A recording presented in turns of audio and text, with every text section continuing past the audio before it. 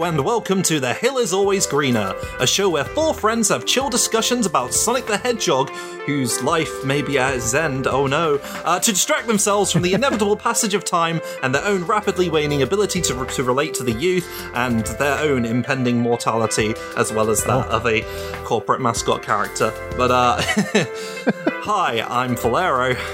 I'm Cyberlink. I'm Game Buddy. I'm Rock the Jake. And who's that with us this time? Well, I guess that's gospel. Oh. Well, we got a special person here. Why don't you tell us who you are? I guess I'm a visual novel developer, artist, writer mainly, and I was invited, I guess due to my background regarding these things, given the topic that's discussed today. I'm also from Germany. I guess that's probably relevant. It's incredibly relevant. We've never had a German person on here before. I mean, that is true.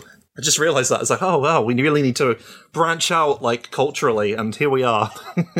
So what's your history with Sonic Gospel, if you have one at all? I do have one, but it's like I grew up mainly a Nintendo kid, so I didn't really have anything to do with Sonic during my childhood. Although I obviously did know the character, but like I didn't have the consoles or any of the games. So it was like much later that I can't remember if I played the original games first or if that was later. But the first Sonic game that I definitely bought myself, that was Colors for the Wii. Oh, wow. Yeah. Oh, nice. Yeah, and it's like I really got into that game. Like I really enjoyed it. I guess like I know it has been like re-released relatively recently, but if you were to ask me about my favorite Wii game in general, I guess I would say it's Sonic Colors. Huh. I really got into that game so much so that when like Generations came out shortly afterwards, I got that immediately as well. Like even both versions. Because essentially, like the PS3 and 3DS games were separate things. Yeah. And at that point, I got curious about the series in general, and I did play the original Genesis games. I have to admit that I didn't finish the first two, I guess, because I think the first two were those kinds of games you had to finish in one go. And I never was able to do that, but I did play those at least. They also get very hard by the end. When I hear a non-American call it Genesis, my heart shrivels in my chest. I'm like, how does this happen? But you did said you're a Nintendo kid. I'm sure you didn't have a Sega Mega Drive as you should have had growing up. Let it go.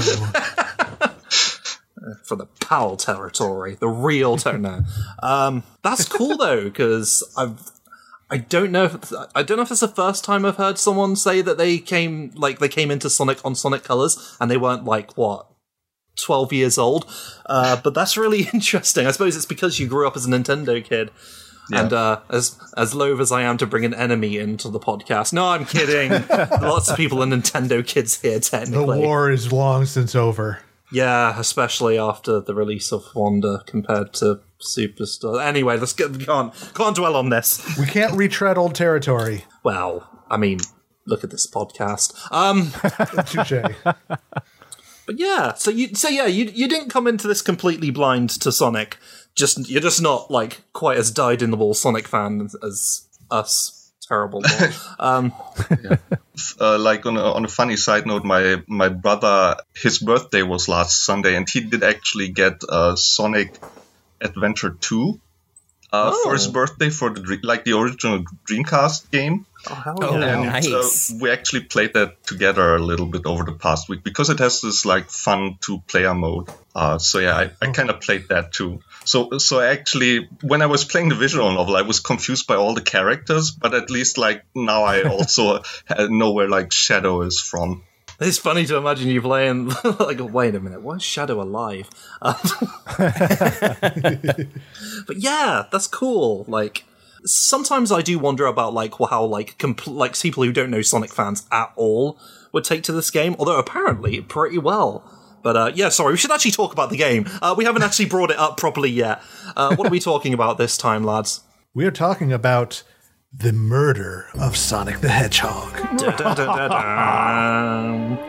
right, it's a murder mystery game about Sonic the Hedgehog, released for free on the internet. Sorry, this is a really strange anomaly in Sonic's history, but a welcome one. It's... Gosh, like when you like hear about what it is, it's easy to get like cynical about it. It's like, oh right, so a big company released a visual novel game as a joke on April Fools. I'm sure that's not going to be like the most like horrible take piss out of the medium sort of game possible, but it's different to that, and I'm happy to say it is. So let's talk about where this came from. Does someone want to take the lead here? I did a little digging on this. There's actually two really good sources I've been using. One is an article from Kotaku, and one is an interview from Game Informer, basically talking about the making of this game, which started... You could say that the idea to make something special for April Fools, the genesis of the idea, I see what I did there, kind of came up during the premiere of the first Sonic movie back in 2020, where Katie Kurzanowski, the social media manager, was, seeing the premiere with a group of other developer friends and was like, we should totally do something like with Sonic. Like, we should make a game, just a fun little side thing for like the Sonic social media space. And it wasn't until years later that that idea really started to take form and went through the whole pitch process, got approval, got all the resources together. And it really was, from everything I understand, just a complete labor of love on the part of everybody involved. Like you said, making a visual novel for April Fool's Day or just as a joke, there is sort of a cynical outlook to it these days, where it's just like, oh yeah, something you can throw together real quick, making fun of the genre. But no, this is a couple steps above I Love You, Colonel Sanders, let's say. Yeah, and that is kind of the thing, because people, like, as a person who's a big fan of visual novels, and I'm sure Gospel, as someone who has made them and is working on one right now, will attest, there is this sort of like pretentious look from people who don't actually make them or play them, that look down on visual novels as this kind of like lesser form of gaming, like this sort of like, oh, it's not quite a book, it's not quite a game, it's not even a game, and people think it's like easy to pump out, and they are not. They're so wrong. And like, it's just this little game alone took over a year of development. Yeah, it's not a subject we can or should get into detail on this show, but I think there is also a lot of unfortunate, like, visual novels, those weird Japanese text dating games, and it's just really breaks my heart when people don't want to, like, interact with the genre at all because of those preconceived notions, because yes, there are dating games that are visual novels, and those are also great. But yeah, there's tons of different genres that just happen to be in this format of game. And it is kind of unfortunate that on the same day, I'm pretty sure it was like Sega Hardlight put out like a sort of like, oh, here's a Sonic speed dating parody dating sim thing that we may have mocked up, and it's just like, yeah. God, I know you probably didn't know much about what was going on the Sonic the Hedgehog Twitter at the time, but read the room a little bit. Yeah, should have checked with your other, you're under the Sega branch to see what y'all were doing. Yep. But yeah, no, this is a team that clearly has a lot of love for the genre. Like they've, explicitly said, yeah, no, we were hugely inspired by Ace Attorney and Danganronpa and the 6th chapter of Paper Mario: The 1,000-Year Door.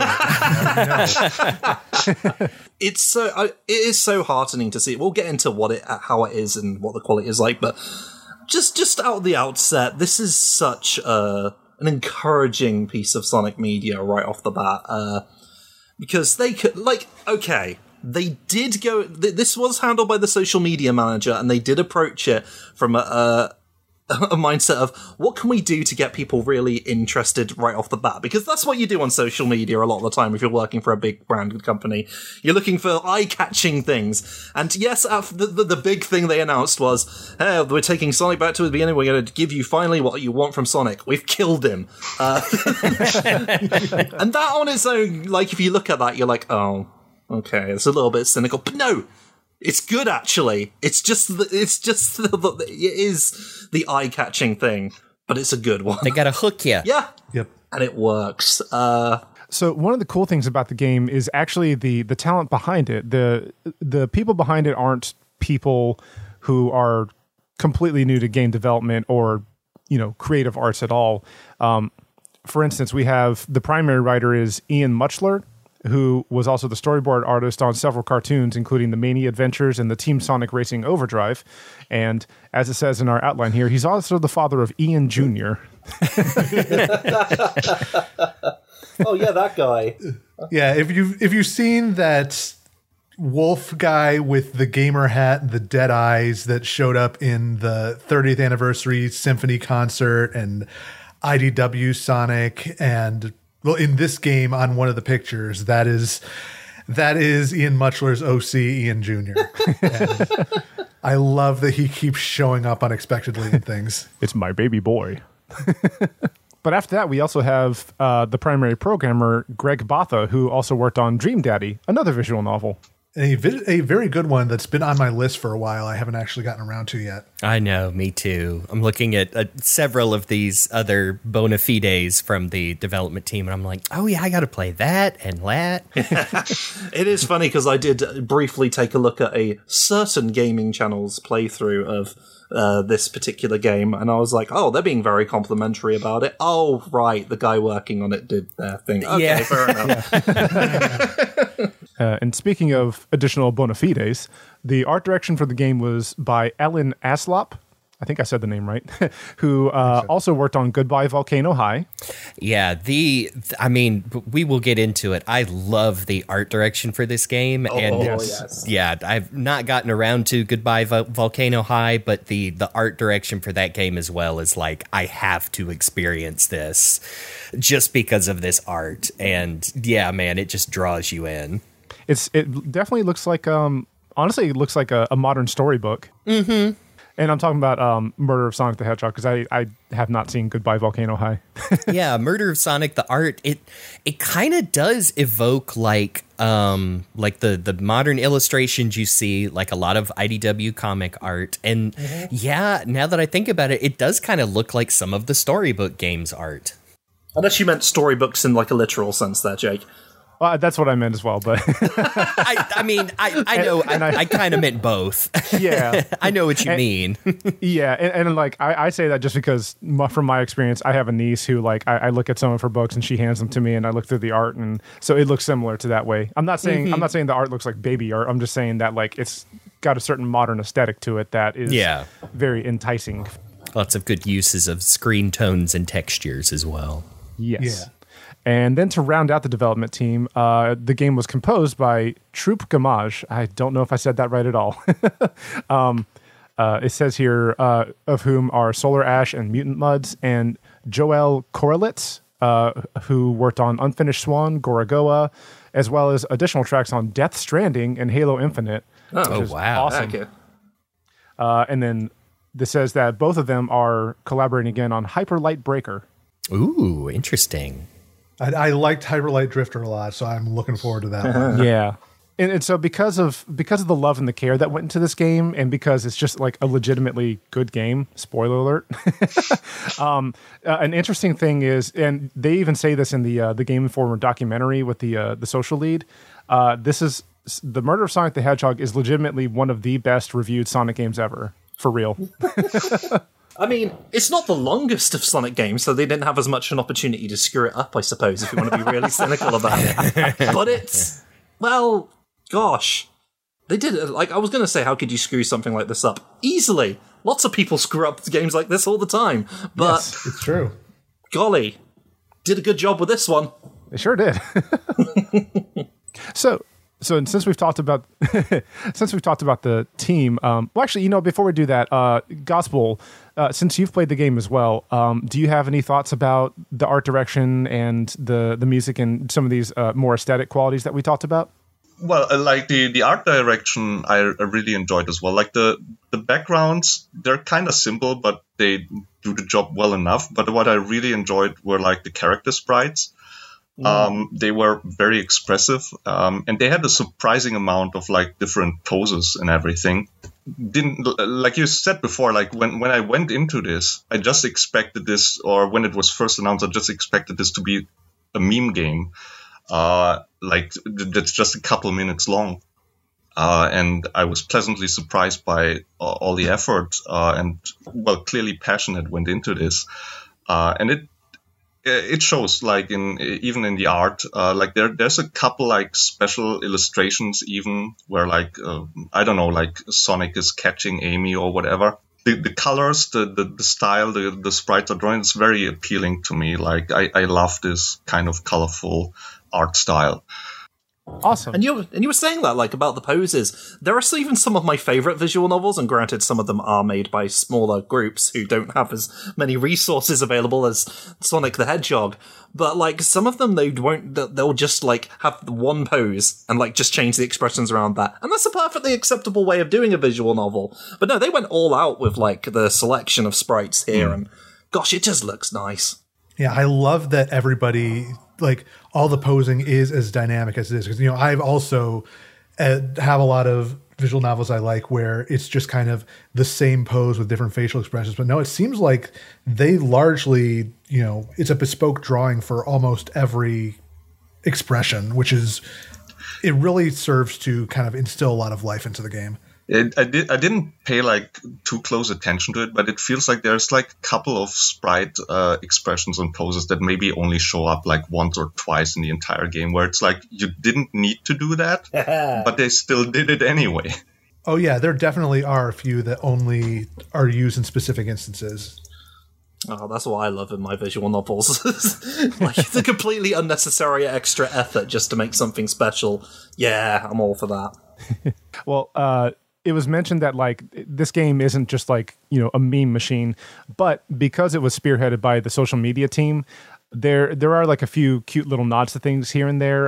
The most obvious one, I think, is, Sonic's murder pose, which I believe I was told was the Peter Griffin death pose or whatever. Oh, I'm glad you had to be informed of that, Jake. It says a lot about your character as a person. I've also just heard it referred to as the Family Guy death pose. Yeah. Okay, yeah. I mean, I'd be lying if I also didn't laugh whenever I saw that too. Yeah. Like, Surge also does it in one of the IDW comics, and I about fell out of my chair. It's either that or the Yarmshire death pose that I love to see in reference to things. I'm still salty that I had to write the words Family Guy death pose into a Transformers wiki article. Nothing you guys say will make this better. All right. Well, with all that development talk out of the way, how about we just get straight into the game proper? Yeah.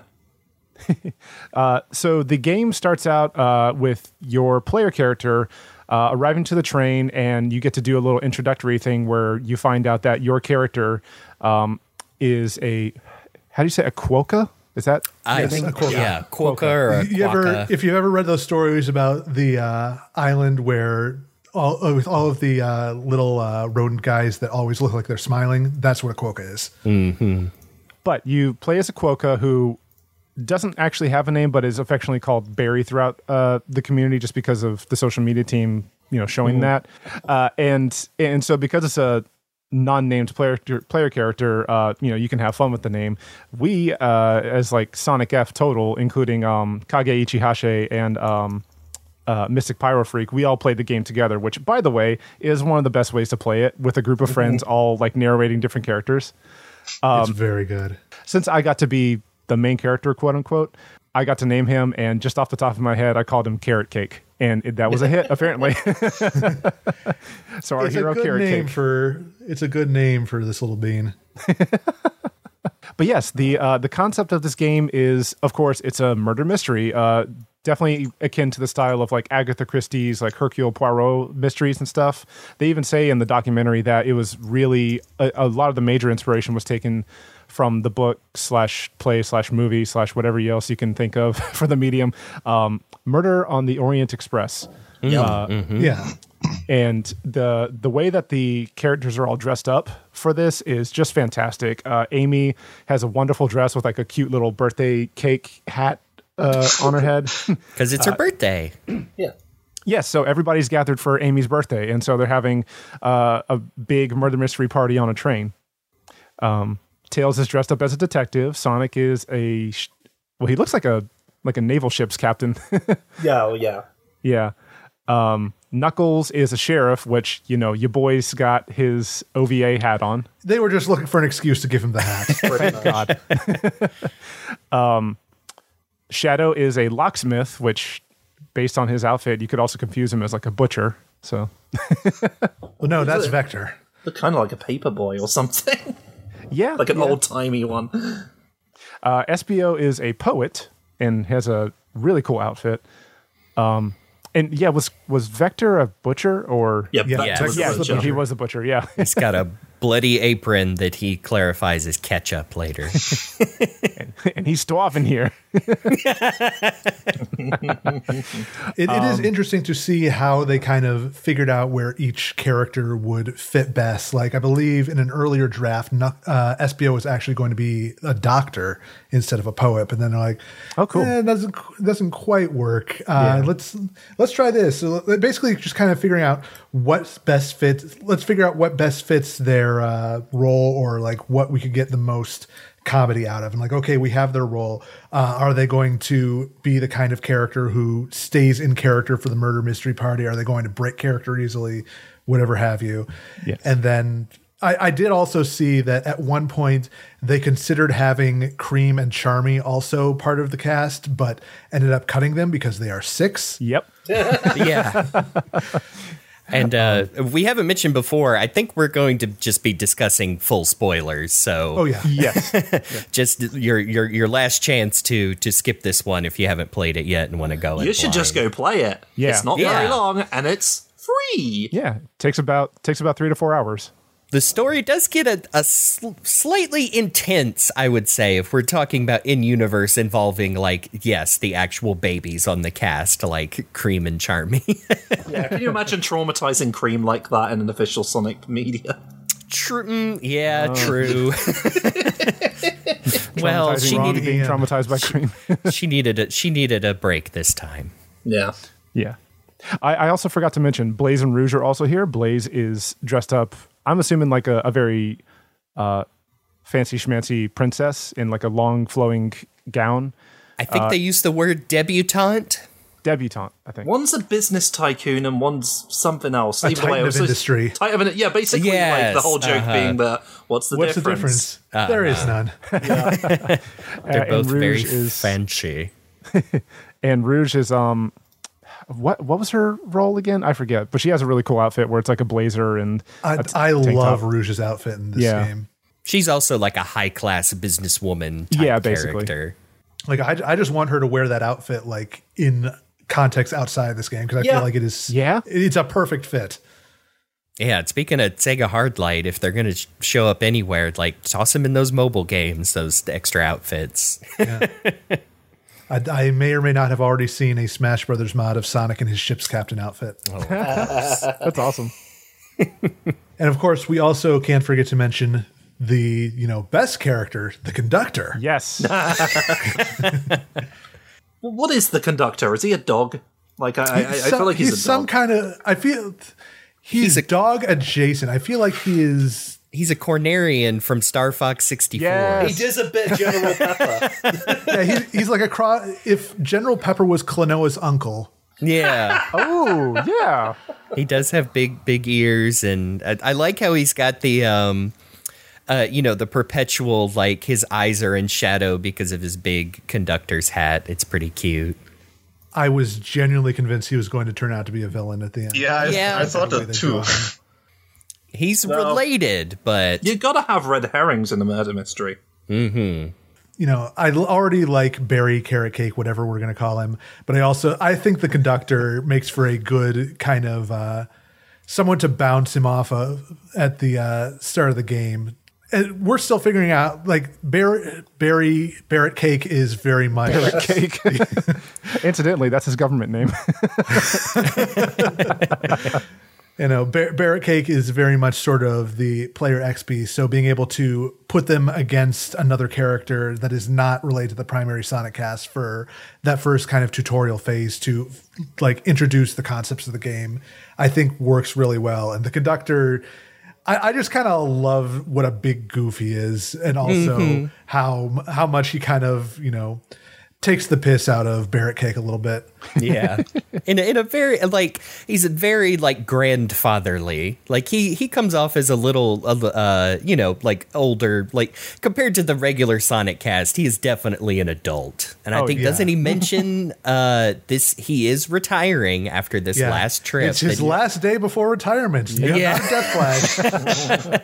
Yeah, I can't remember. Doesn't he mention it's been, like, 20, 30 years or so? He says 32 years because, 32nd anniversary. God, it's weird when they acknowledge time in Sonic games these days. Oh, Lord. But yeah, he's really charming. I like him a lot, too. And does a good job introducing you to, like, I feel like even if you're not familiar with these types of games at all, like this tiny little tutorial that's about 5 minutes of introduction, like, lets you know what you're going to be doing with this game. How to click on stuff, how to search, how to choose your dialogue options, etc. Yeah, the UI is actually really nice on here. Really smooth, really cool, really pretty. Yeah, and it is very, very, Ace Attorney Danganronpa-y in its, presentation there. I think maybe a little more Ace Attorney than Danganronpa, but, it's still a very similar thing of you've got the little icon in the corner, click for your inventory, that sort of thing. Yeah, and you can even present, like, stupid bits of inventory to items to characters to get funny reactions. We did. A lot. Yeah. Yep. Yeah, the intro here is one... Once I introduce you to all the characters, you talk to each one of them, you get their tickets, and then you even discover that, Vector does not have his ticket, and you found it scrumpled up in, like a napkin holder? Yeah. And Vector's so funny. He's like, oh, yeah, there it is. Don't know how it got there, but that's mine.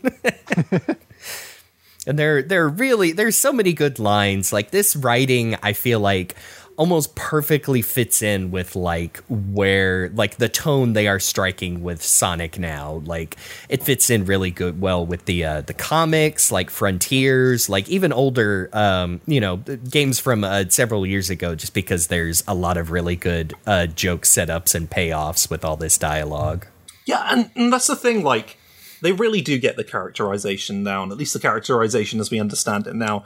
And I think at times, like, Amy kind of, I wouldn't say completely, but Amy slips back a little bit into the Amy that we used to know, who's a little bit, no one say Sonic obsessed, but maybe it's the character she's playing here, but there's that certain element of her, that giddy element of her that reminds me of Amy from back in the day. Not that there's anything wrong with Amy now. I really like how Amy is now. We had a whole discussion about the regression of Amy over a certain period of time. But yeah, there's a lot of joy here from her. Yeah, I think this strikes a good balance. Mm-hmm. I feel like that stuff fits much better here because of the subject matter. Like, it's more of she is very excited about playing this game instead of very excited to be, chasing Sonic the Hedgehog. There is a better focus for some of her more humorous outbursts. Well, she invited everyone and not just Sonic, so that's, a good sign. Yeah. Mm-hmm. Even Shadow. Yeah. How much convincing do you think it took to actually get Shadow to come? Well, I don't know. With how his story plays out, I probably not that much. It's very cute. It is.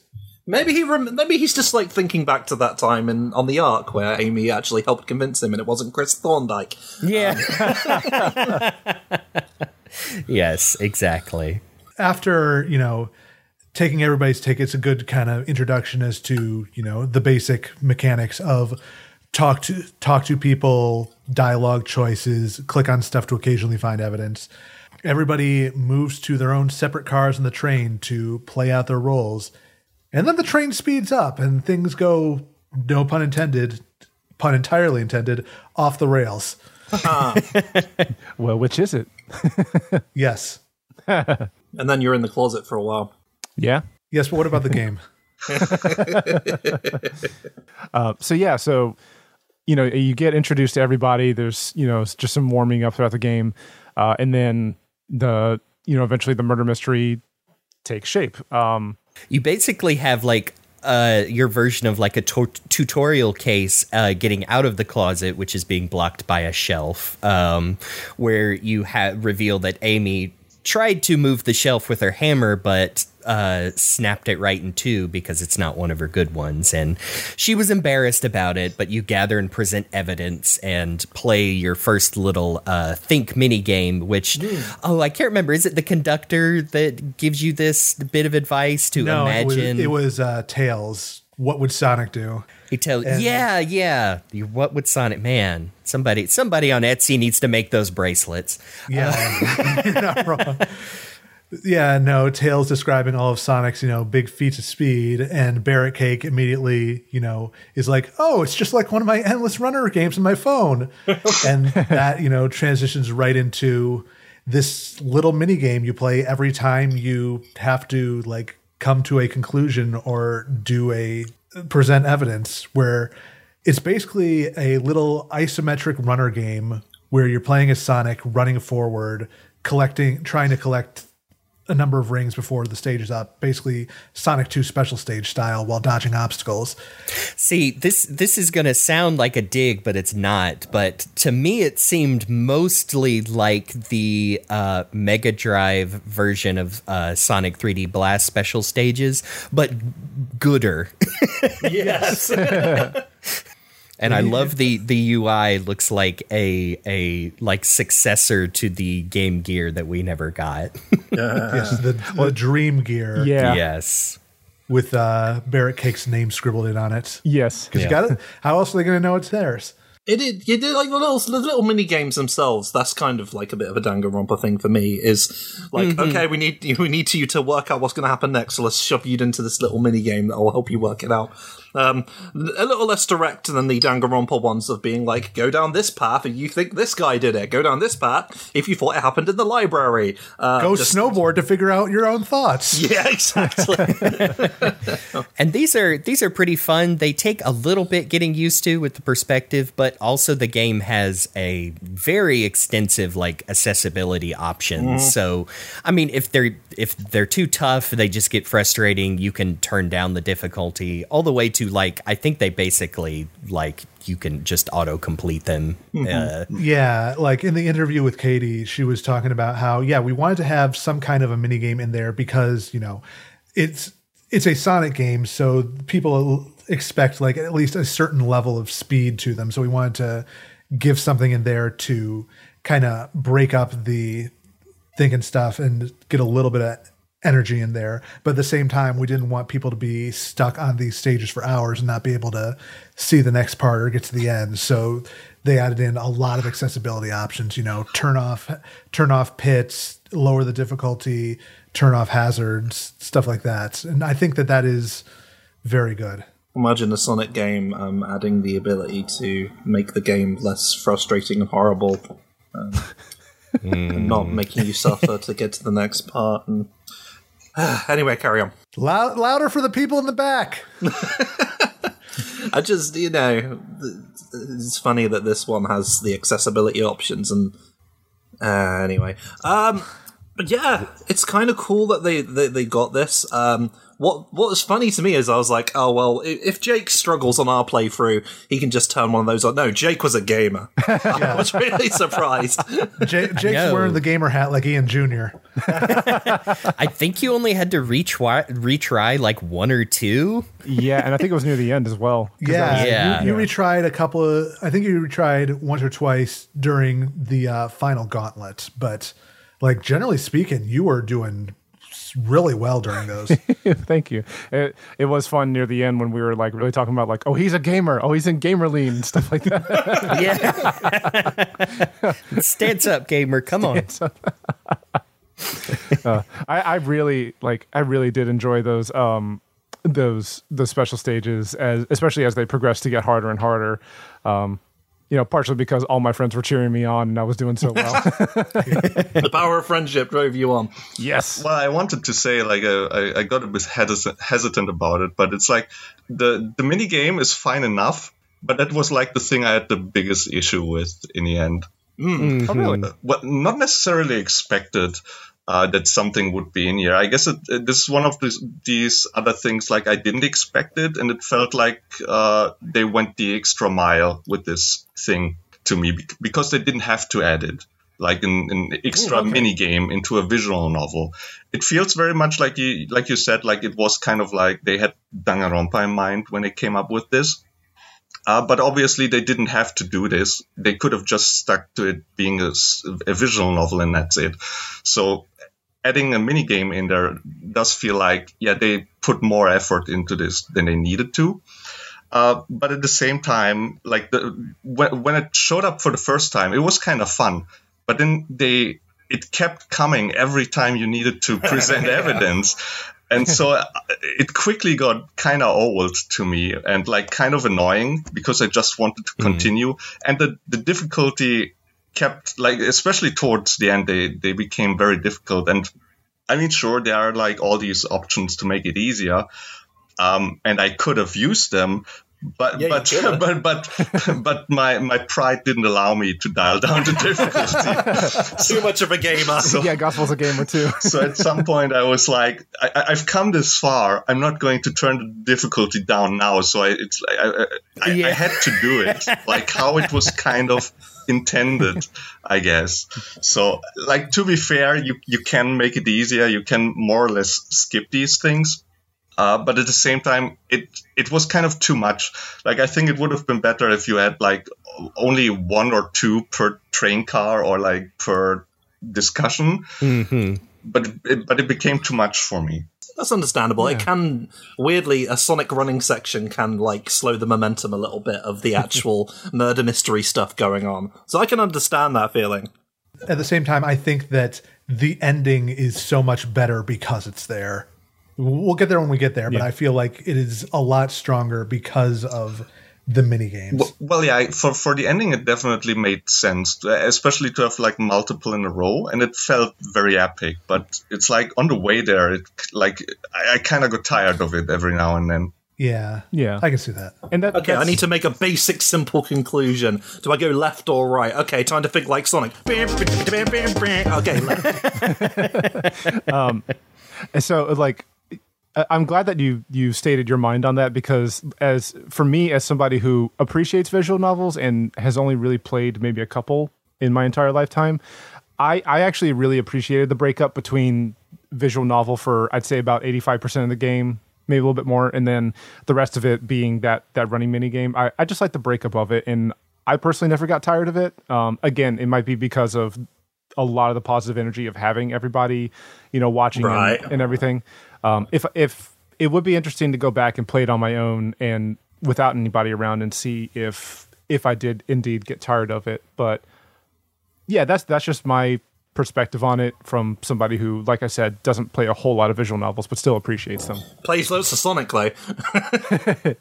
Well, I mean, it was fun, and it's like I can see almost like an entire game just based on this. But like I said, like I'm as someone who is super into like murder mystery or mystery stuff in general, it's like you said before, I want to move on. I want to know what's going on. I want to answer the next question and resolve the mystery and everything. So like this got kind of like in the way of that every now and then.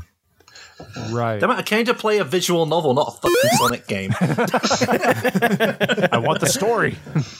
No, I get you. I do get that vibe. And sometimes I think like it was fine for me when I was playing it for the first time because I had Jackie there in the background. But after a while, I was like, okay, another one of these. Like I like playing them, but it does it slows things down a little bit. Yeah. But I guess they put these in there so people can be like, so it's a game now, as opposed to a visual novel, as we know, which isn't an actual... Anyway.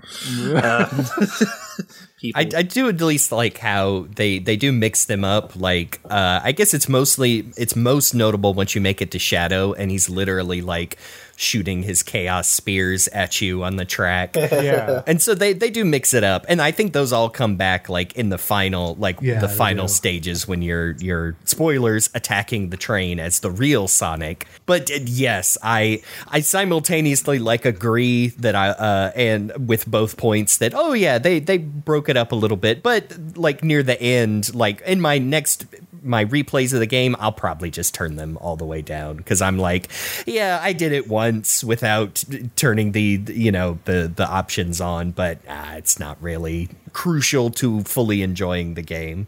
How do I make them harder?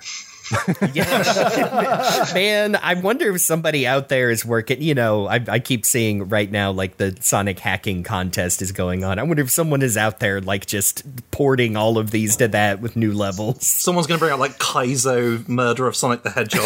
It's going to be the extra hard version. Sonic's going to end up actually dead. Boy, he sure isn't moving. Which, hey, speaking of which, once you make it out of the, you're trapped in the very last car, you find that Sonic is there and he has been quote unquote murdered. And poor Barry Carrot Cake before Amy and Tails come up and start playing the game is poor Barry is like, hey, Sonic, you okay? Sonic, oh my God. And then Amy and Tails whisk them away before they can think too much about it. I love that Amy's reaction is one of excitement and joy at seeing Sonic dead. It fits considering the scenario, but yeah. Yes. I remember seeing a screenshot of that and people were like, why is Amy happy? She's so excited for her birthday and that this, everyone is playing the game. To, maybe not see that Sonic is actually hurt lying on the ground, but we'll come back to that. But yeah, then we move into the out of the dining car where Sonic was and into the saloon car where we find Knuckles. Yeah, at this point, Amy is basically off investigating on her own, while Tails is your ever loyal sidekick as usual, helping you investigate. And I love all of the little click points and other stuff you can investigate on all of these cars, even the stuff that doesn't give you evidence, like clicking on the window and seeing oh, hey, there's the remains of the chain from Sonic CD, and there's Big out there fishing, and click on all of these little banners to get a bunch of advertisements. Does it start in the storage closet in the caboose that you can investigate the garbage can? Yes. Oh, yeah. There's always something in the trash can. I knew you have to, you can't give up. You can't give up, Barry. You got to keep digging in that trash. Always. With that, I was wondering, because I'm kind of a very thorough person, so I always check everything. Mm-hmm. But eventually it turns out there is something in there, and it's actually an important piece of evidence. So I kept wondering, what would have happened if I had not clicked on all the trash bins beforehand? So this is where your gamer skills as a visual novel guy comes into play. Exactly. Is there an alternate path somewhere? Well, I guess they would have at least needed to adjust the dialogues, but because it can't come out of nowhere, if you ignore all the other ones and then you just click on the last one, that they're like, oh, finally there's something in there, so they need to have adjusted something there. But I didn't go through the entire game again just to check, but yeah, I was curious about that. Someone needs to do the no trash bin route. Yeah. I wonder if there is, once you make it to that last trash can that actually has a clue in it. If you've given up or haven't clicked on any, if the characters are like, hey, why don't you look in there? we can't leave this room until you do. But I like that even after you search that trash can with the actual clue in it, you can still move forward into another room and you can search that trash can too. Yeah, I think, isn't there even you can finally turn it down and your character's like, you know what? No, I'm going to go out on top. I'm not going to bother with this one. Yeah. Yes. But then if you click on it again, it'll be like, okay, fine, there's always something in the trash can. Just immediate disappointment. It's like, I must know. There was something similar going on with was it in a casino car where you could keep playing something and like wasting your money. And so I couldn't stop. I did it like over and over again, and there still came new reactions at some point, and I kept wondering too, when does this end? And it's like then I stopped. And then I did it again, and Tails had yet another reaction to that for me starting up again. At one point, he says something to sort of like say, "I'm just going to be over here until you're done," and I think that's like the indicator there's going to be nothing new. Yeah, it takes like 9 or 10 clicks to get through all of those. It's very funny. Poor Knuckles. You would think Shadow would be the one who would be the most embarrassed to be playing along with this, but then Knuckles opens his mouth, and even in text you can tell he is putting on the most hayseed cowboy accent to stay in character as the sheriff. Which he drops after like 4 or 5 lines. Yeah, just... I can't do this. But I'm keeping the costume. There's also, just to point it out, there's a really great bit during that scene in the saloon car where you can click on the bowl of salted peanuts, and Tails goes for a bite, and he's like, it's pretty bland. And then Barrot Cake says, it looks like somebody licked all the salt off. And Tails reacts, spits them out, and then carries on with like, or they're just unsalted. One of those. See, the one I think of in the car is clicking on Omo Chow's wanted poster, and Tails is like, oh, poor Omo Chow. What'd they do? A medical malpractice. It's so out of nowhere. It's great. Yep. Speaking of Tails, by the way, I just wanted to point out, like, there is something about this tiny little boy genius detective character that's sort of like, nudging you in the direction of trying to solve the mystery that gives me Detective Conan vibes. Oh yeah. I love how Tails slips right into this and loves it and loves his little costume. I felt bad because I saw people posting the which I have not had a chance to read the whole thing, but the panel from the latest IDW Halloween special where he's dressed up as a little cowboy. What is I don't know the context, but he says something like, actually, I'm a cowboy, and I'm going full yeehaw mode. And like, Tails would not say that. I'm like, Tails is a super genius who is also a little boy who loves costumes, lives in a house shaped like his own head, and all of his wonderful technology looks like Fisher-Price toys. So I would say absolutely Tails would go full yeehaw mode in a cowboy costume. That is 100%. I would go full yeehaw mode. The thing is, Jeremy, is you're saying this to Sonic fans who, anytime a moment of humor is uttered by a Sonic character, like, that's it, it's ruined forever, cannot believe this meta-era bullshit. Or is reminded that Tails is, even if they don't have canonical ages anymore, Tails is a little baby boy. Yeah. No, I really love Tails in this game. He's, he serves as like your guide, but also, I don't know, it's just such a great balance between him and the player character, like throughout. Like they really had to make sure that these two would bounce off each other well. It's a great dynamic, and I'm glad that we have like our Maya Fey or our Kyoko Kirigiri to little Miles Shuichi Prower there. Yep. The little mystery you have to solve in the saloon car is why first of all, you're trying to establish everyone's alibis for who, quote unquote, murdered Sonic, and why Knuckles is being so cagey about this broken arcade machine he's broken standing Super in front Monkey of. Ball arcade machine. Yeah. Very specific. And that, hey, speaking of boy genius Tails, just fixes this thing with the parts lying around. Not sure how he got the new glass for the screen, but I'm not going to worry about it. Hey, maybe disassembled one of the advertisements in the train. That's true. So yeah, they do a full interrogation, and it's revealed that Knuckles and Vector were playing Super Monkey Ball very badly until Shadow actually showed them how to play. And then things got better until Vector beat Knuckles' high score by 1 point, and he smashed the machine. That checks out.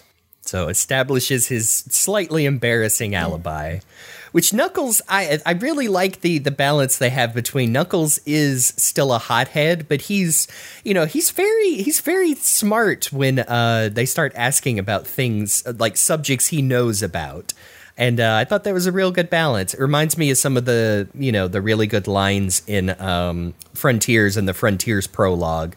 Or, even like latest IDW comics, like anytime someone asks Knuckles specifically about like Angel Island, and he just starts spouting off like, of course he knows all this stuff. So he has a very specialized knowledge set. Yes, goes to show that we are moving on from Knuckles as a big stupid idiot dummy who just punches things when he's mad. He's a complicated man.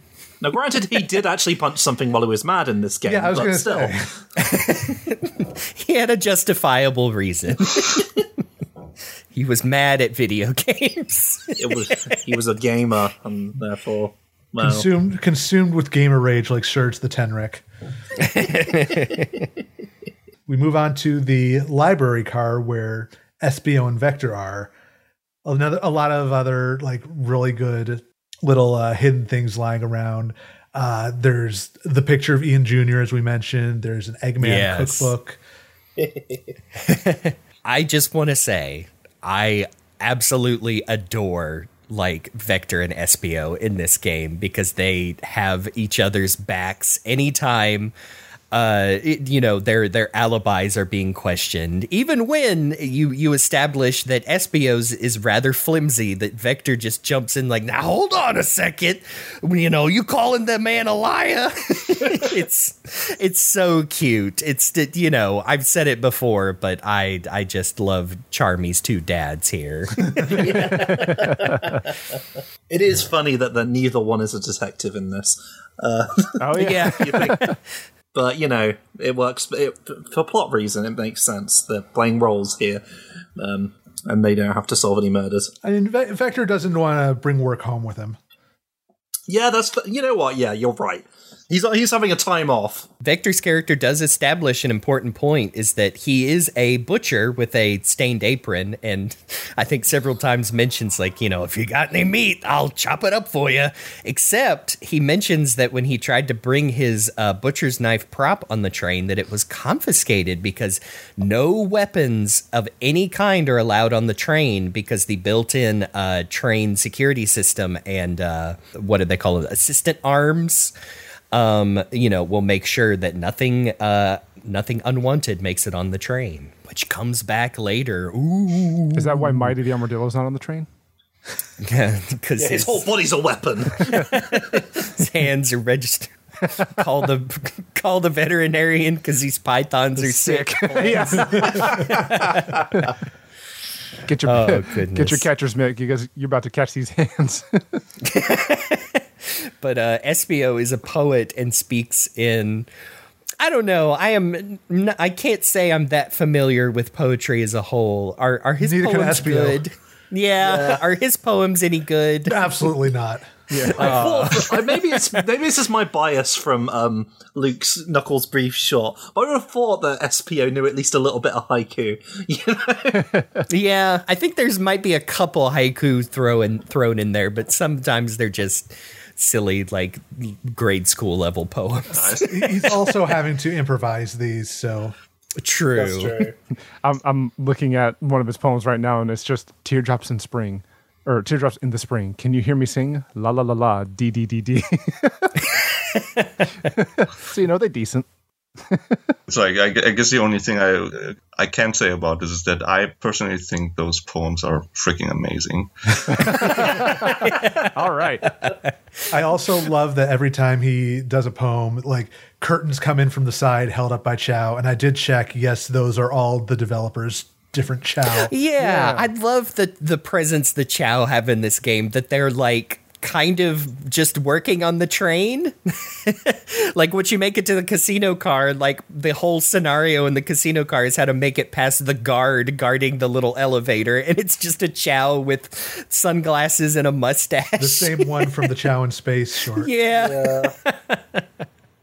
Oh, they're so cute. They're also the band playing in the lounge car as well. Yep. It's very, very cute. Love to see those little buggers. So we do establish SBO and Vector's alibis for the most part. There's a little, as we said, SBO's is a little shaky, but being able to speed read enough that he could recount a book he read from memory, it's enough to convince us. And also, it's worth noting that the whole time Shadow has been locking the doors to all the other cars and giving keys to the others in case they need them.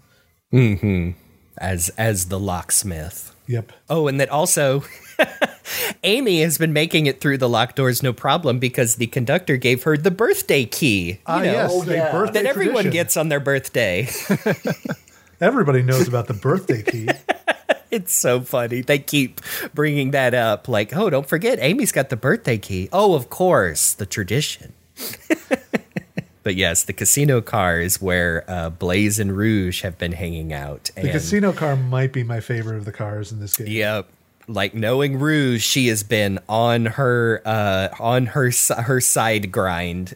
She is trying to get into the vault on the train to swipe some valuables locked up. Instead of like interrogating Blaze and Rouge like you have and, establishing their alibis, you basically get to play a, choose your path adventure of how they are going to sneak past this guard, get into the elevator, disable the security arms in the train, and then finally pick the safe in there. And it's very cute. It plays out in the little Sonic, I've heard it referred to as like Sonic the Sketchhog, the little illustrations that go back to like all the way to like the Sonic manuals from Japan. And it's super cute. Yeah. I love how large and square Tails' head is. Yeah, it pretty much acts out. You don't see the scene itself. You just see them planning it like Ocean's 11 style, and that's it. And then they're like, okay. Because you like pick and choose like your options, and some of them are valid and some of them aren't, but most of them are stupid, and it's great. Exactly. And some of them, you can choose anything, so there is at least a level of variance for different playthroughs, and they've all got different dialogue, and there's a lot of like answers that I really like the responses to. Like at one point, Barrot Cake is like, okay, what do we have to do?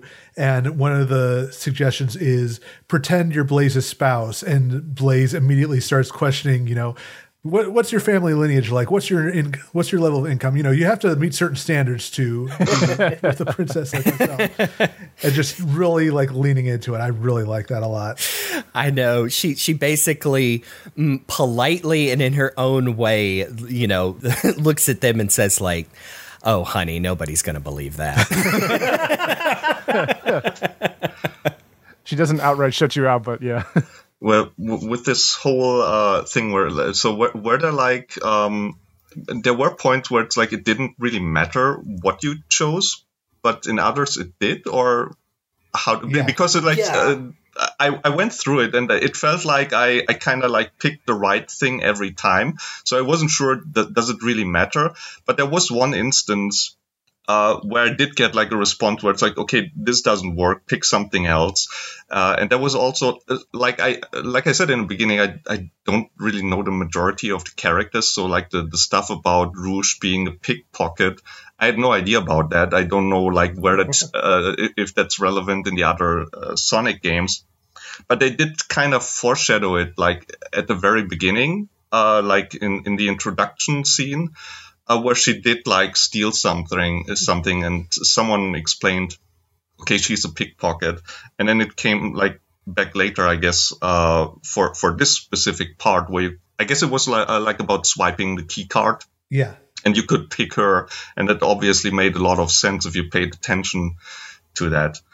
But yeah, so I guess like the 2 points that I wanted to make about this, like for one, they did pay attention to like addressing this earlier in the game for people like me who don't know this character and don't know that she is a pickpocket. Yeah. And at the same time, I was curious, like what, like did I outside of this one instance, did I always get it right?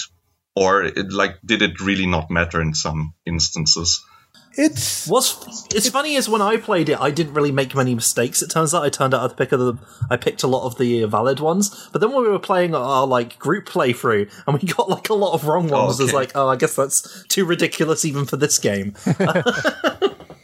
Yeah, it's a pretty even split between actual choices and false choices that will always be right no matter what you pick, which, you know, in the end, it's ultimately to add more funny dialogue for people to read, so it makes sense. But like, I think the sequence works really well overall. It was also like going back to what I complained about earlier. It was a nice change of pace, this train car, because you didn't have to do the mini game. Like, it was just this. True, actually. But you do make an interesting point that they do, even though this is like, you know, this is filled with Sonic characters, but they give everyone who's like not like a big Sonic fan a chance to understand what these characters' deals are ahead of time. Yeah. To make it easy to interact with them and work out what you're going to do. I like that. I like this sort of like, this newbie-friendly approach to Sonic stuff. This is a great way of introducing people to the Sonic cast in general, I think. Well, it definitely worked on me. Like, I really only know like the original, like I guess like the 5 characters, like Sonic, Tails, Amy, Knuckles, Eggman. But everyone beyond that, like they didn't really show up in the games that I played, so I don't know who they are. I was also like confused later on when it turned out that Espio is actually supposedly a detective. So I was like, oh, is it really true? Like, is he a detective in the Sonic games? Like, where does that come from? Or like the stuff about him being a ninja. Yep. So that was kind of confusing. But I felt like they did a good enough job with like explaining the important character traits that even as someone who doesn't know the characters, like you get who they are and you get all the necessary information to keep up. Like it didn't feel like this was just for people who are really deeply into Sonic and the lore and whatever. Nope. It's for us too, but and it makes sense to have as many, like, to pull from the cast of Sonic to build up because you need a big cast if you're going to be doing a murder mystery train journey thing. Yeah. So it makes sense, and it also makes sense to give them these roles, so to speak, so they're kind of almost like a fresh version of the characters that you can interact with for the first time, like, without any knowledge that you might have had from the previous games. And this is also the chapter which one of my favorite bits, which is one of the things I also love about this game is that it just plays fast and loose with the internal layout of the train, just for the sake of the gag. Because it's like, you know, the idea that this normal sized train car has an elevator leading up to a massive vault. Right. Like, it doesn't look like that at all from the outside. It's, you know. Yeah. Yep. Even especially when you get a hold of the blueprints. Yeah. There's like the whole thing about the secret passageway, which was like the thing that bothered me the most about this game. It doesn't make any sense Absolutely whatsoever. not. It's just silly. I guess there's part of me is all like, well, that doesn't make sense. I'm trying to make sense of this murder mystery, and you threw this at me. But on the other part of me, there's my brain that's like, well, I like stupid, ridiculous, unlikely sort of vehicles and things like that you can have in a game like this. I love the Excess Express in Paper Mario, so I'm going to be all about this.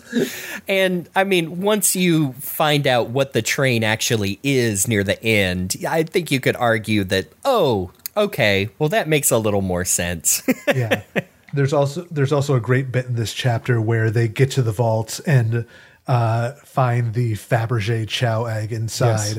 And then it immediately starts ticking, and you have like 20 different options to try to figure out how to stop this thing, and only one of them is right. And like the cool thing is, as far as I could tell, for that section, there's not actually like a timer for it. So we were able to, when we were doing our playthrough, we were able to have fun with just like clicking through a bunch of them and going through all the different funny options. I love the one where Barrot Cake is like, "Here, get away from me. I will cover the blast with my body to protect you all." And Blaze is like, "No, don't bother doing that. You're too skinny to protect any of us. Your body won't do anything." But like some of the funny options are eat the egg, have Blaze set the egg on fire, let Rouge kiss the egg, tell the egg to stop. I love the eat the egg one because they're immediately like, "No, not without salt, I won't." Yeah.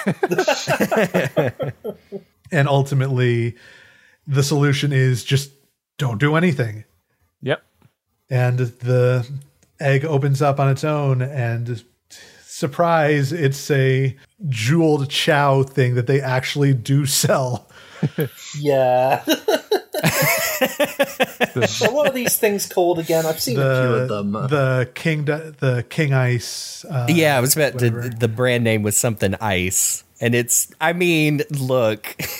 Not going to argue with you that it isn't pretty dumb. Also, if money was not an option, and also I'd taken care of all my other responsibilities. Oh yeah, no, I'm a huge I might fan. buy one of these little bastards. Yeah, I would too.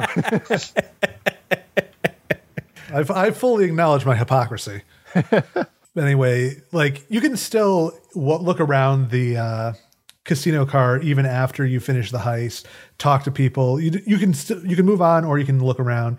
That's where we also get the slot machine joke we were talking about earlier, which is very good. After that, you move on to the lounge car with the Big Chow band. They don't miss. They don't. Yeah, I love even the little Chow on the drums. How is he hitting that snare properly? That's my boy. I trained him. I actually got kind of stuck with the band for a while because I didn't realize that, like I don't know what exactly was going on. Like you have two options where you can have them play one of two different things, I guess. Oh yeah. And it's like, I did the first one, then I did the second one, and I just didn't get out of the scenario anymore. So I was like, what am I supposed to do? So I kept clicking between the two buttons, not realizing I just kept restarting the music over and over, and I had to let it finish in order for this to stop. So like, I kind of wish they would have just added a third button where you can just say quit. But yeah, I kind of got stuck there.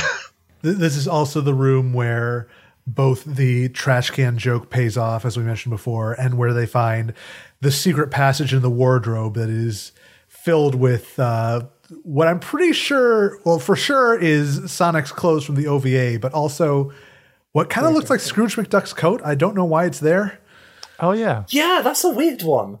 Like, I was trying to think if there's some sort of like connective tissue here between DuckTales and this, but none that come to mind. Ben Schwartz. That's the closest thing. That's the best I can come up with.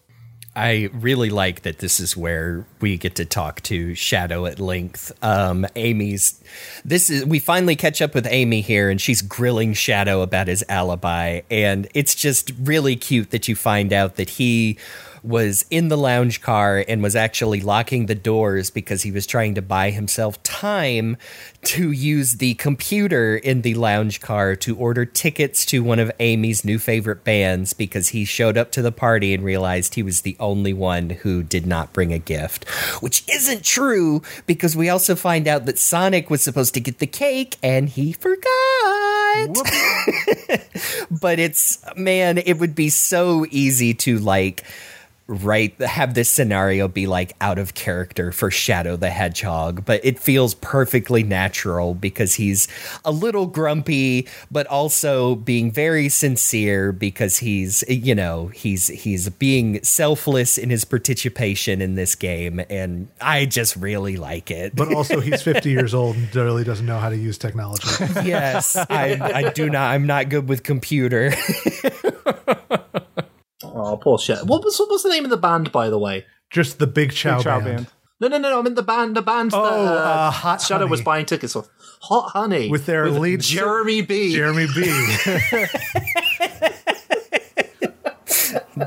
It's a B-boy band. Oh, man. This is also the car where if you look out the window, because by the way, you've been able to look out the window through like all the, well, I think most, not every single one, but most of the cars and see different things. And this is the one where you get to look out the window and you get to see Big on a tiny little like oasis island, just fishing, having a good time. He's here. Good for him. Further acknowledging our through line that Big's got his life together. He knows what's up. Yeah. Yeah, after finally, coaxing it out of Shadow that's what he was doing, we can move on to the conductor car, Shadow coming with us, along with Amy and Tails, to get the last pieces of the puzzle, as it were, and finally bring everybody together to determine who killed Sonic the Hedgehog. Before me. We get there and we find out, the conductor isn't actually here. That's curious. And we get our big sort of confrontation where everything comes together. We have to look back at all the evidence we've collected. And surprise, surprise, Espio, the one person who had the shakiest alibi, turns out to be the one who, quote unquote, murdered Sonic using a blow dart laced with some kind of sleeping powder. Yeah, he took it too far. Yeah. That's the best part about this. He was not supposed to actually incapacitate Sonic, but he went the extra mile. Yeah, Sonic got actually poisoned. He doesn't know any better. He's a shut-in. I mean, we're lucky. He's a ninja. Like, that could have gone a lot worse. Oh, yeah. No, absolutely. Shadow has been known to use guns. Oh, man. I even thought about that. Yeah, it's pretty cool, like, being able to work it, because obviously there are plenty of clues, but it does kind of drop you in there, being like, okay, who is it? Here's all of them. Pick it. And yeah, you can, it's not too bad if you mess it up, but yeah, one thing I like having to work it out. Yeah, one thing I appreciate is that there is no way to get a game over. Like, I know there's a lot of visual novels that will penalize you if you make too many mistakes, but obviously this was mostly just for fun, so they wanted to make it so they didn't want to mess people up too much if they made a mistake, which I think is good in the long run. Yeah, no bad ends on this, but... Yep. But yeah, as they finally finish accusing Espio, Sonic is alive! Yay! Can't believe they didn't actually kill Sonic the Hedgehog. I know. I never would have guessed. No, it's fine. He's okay. Yeah, I will say, though, the big twist actually caught me off guard. Yeah. When Sonic, says, in his own words, the train's a badnik. The moment I heard that, I'm like, oh. Yeah. That was so cool. So did that have any weight for you, Gospel? Do you know what a badnik is? Just out of curiosity. Yeah, well, I know the terminology from some of the games. Okay. So yeah, but I was also like very surprised by this twist, like because it did, like, once again, this is one of those things you don't expect them, or I didn't expect them to go like the extra mile and have this kind of twist at the end, because they could have simply done just a murder mystery party and then call it a day, and it was all just fun and games. So it was like, I was kind of surprised. I thought this is over now, and then it just kept going for a good while after that. Yeah, that was pretty cool, and very unexpected to me, at least. I don't know if like people were expecting something like this, but I certainly didn't. Yeah, I definitely agree. Like, if you are looking for it, you can clearly see the clues being set up leading up to this, which is a good hallmark of any mystery game. But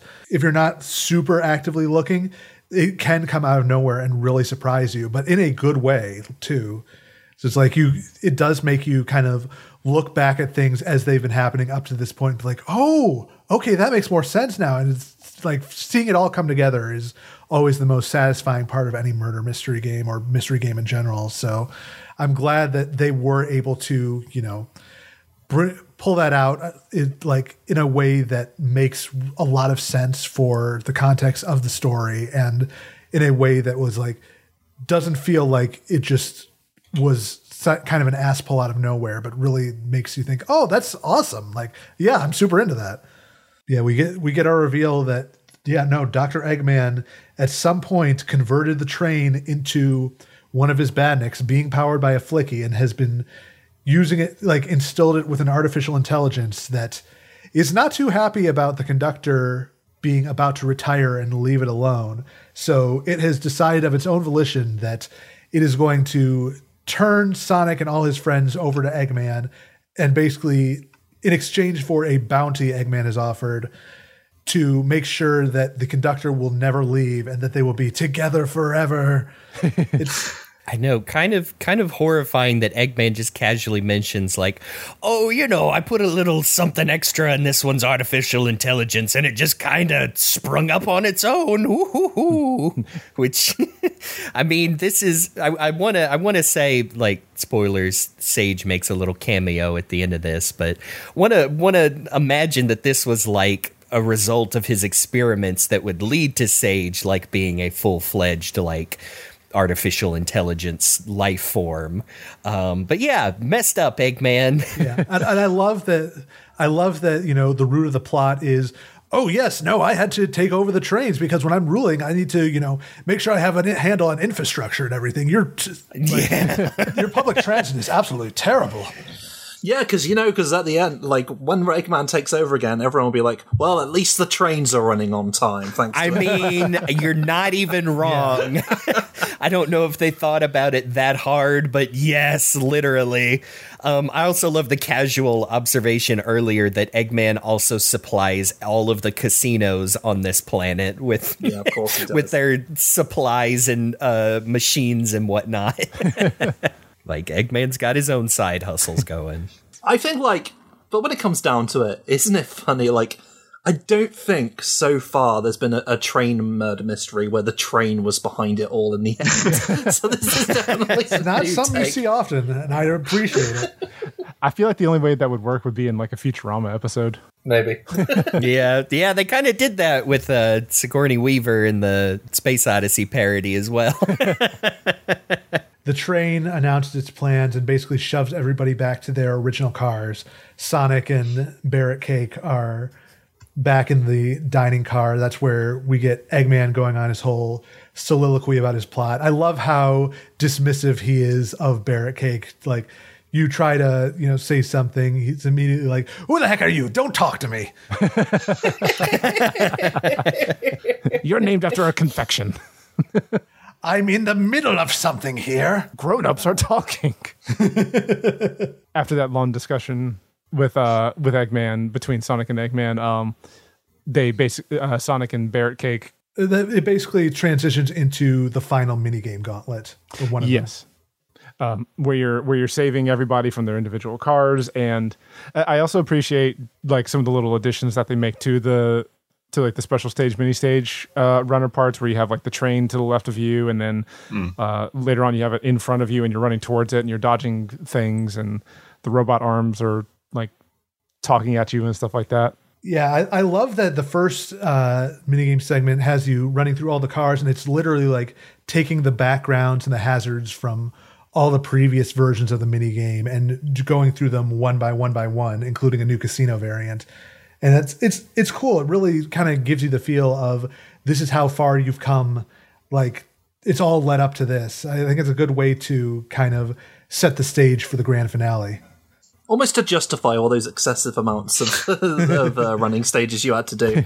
Because you needed to do them to train, to fight the... Yeah, to train, yeah. So when we were playing it, after the train is the badnik thing, and when we were doing the minigame thing, I was almost kind of mentally, I don't know if I actually mentioned it when we played through, but I was mentally preparing myself for like an Undertale Flowey kind of thing, where like the game was going to get like really like crazy and creepy all of a sudden. I mean, obviously they wouldn't do that because, it's a free game for everybody, but I mean, they kind of imagine a free imagine a free visual novel that messed with you on a meta level. Like quit to like they wouldn't have it like quit to desktop and unlaunch itself. I don't think so. And I know Chris appreciates that this is the one like overt STC reference in the game. Yeah, I mean, I didn't actually select that, and I feel silly for not doing that. But yeah, you do have two options. It's like, one is, are you going to turn us into robots, which is cool. Like, oh, I haven't done that in a while. The other one is, are you going to send us to the future where you've already taken over? I was like, oh, like the very basis of most of Sonic the Comic. I can't believe they reference that these days.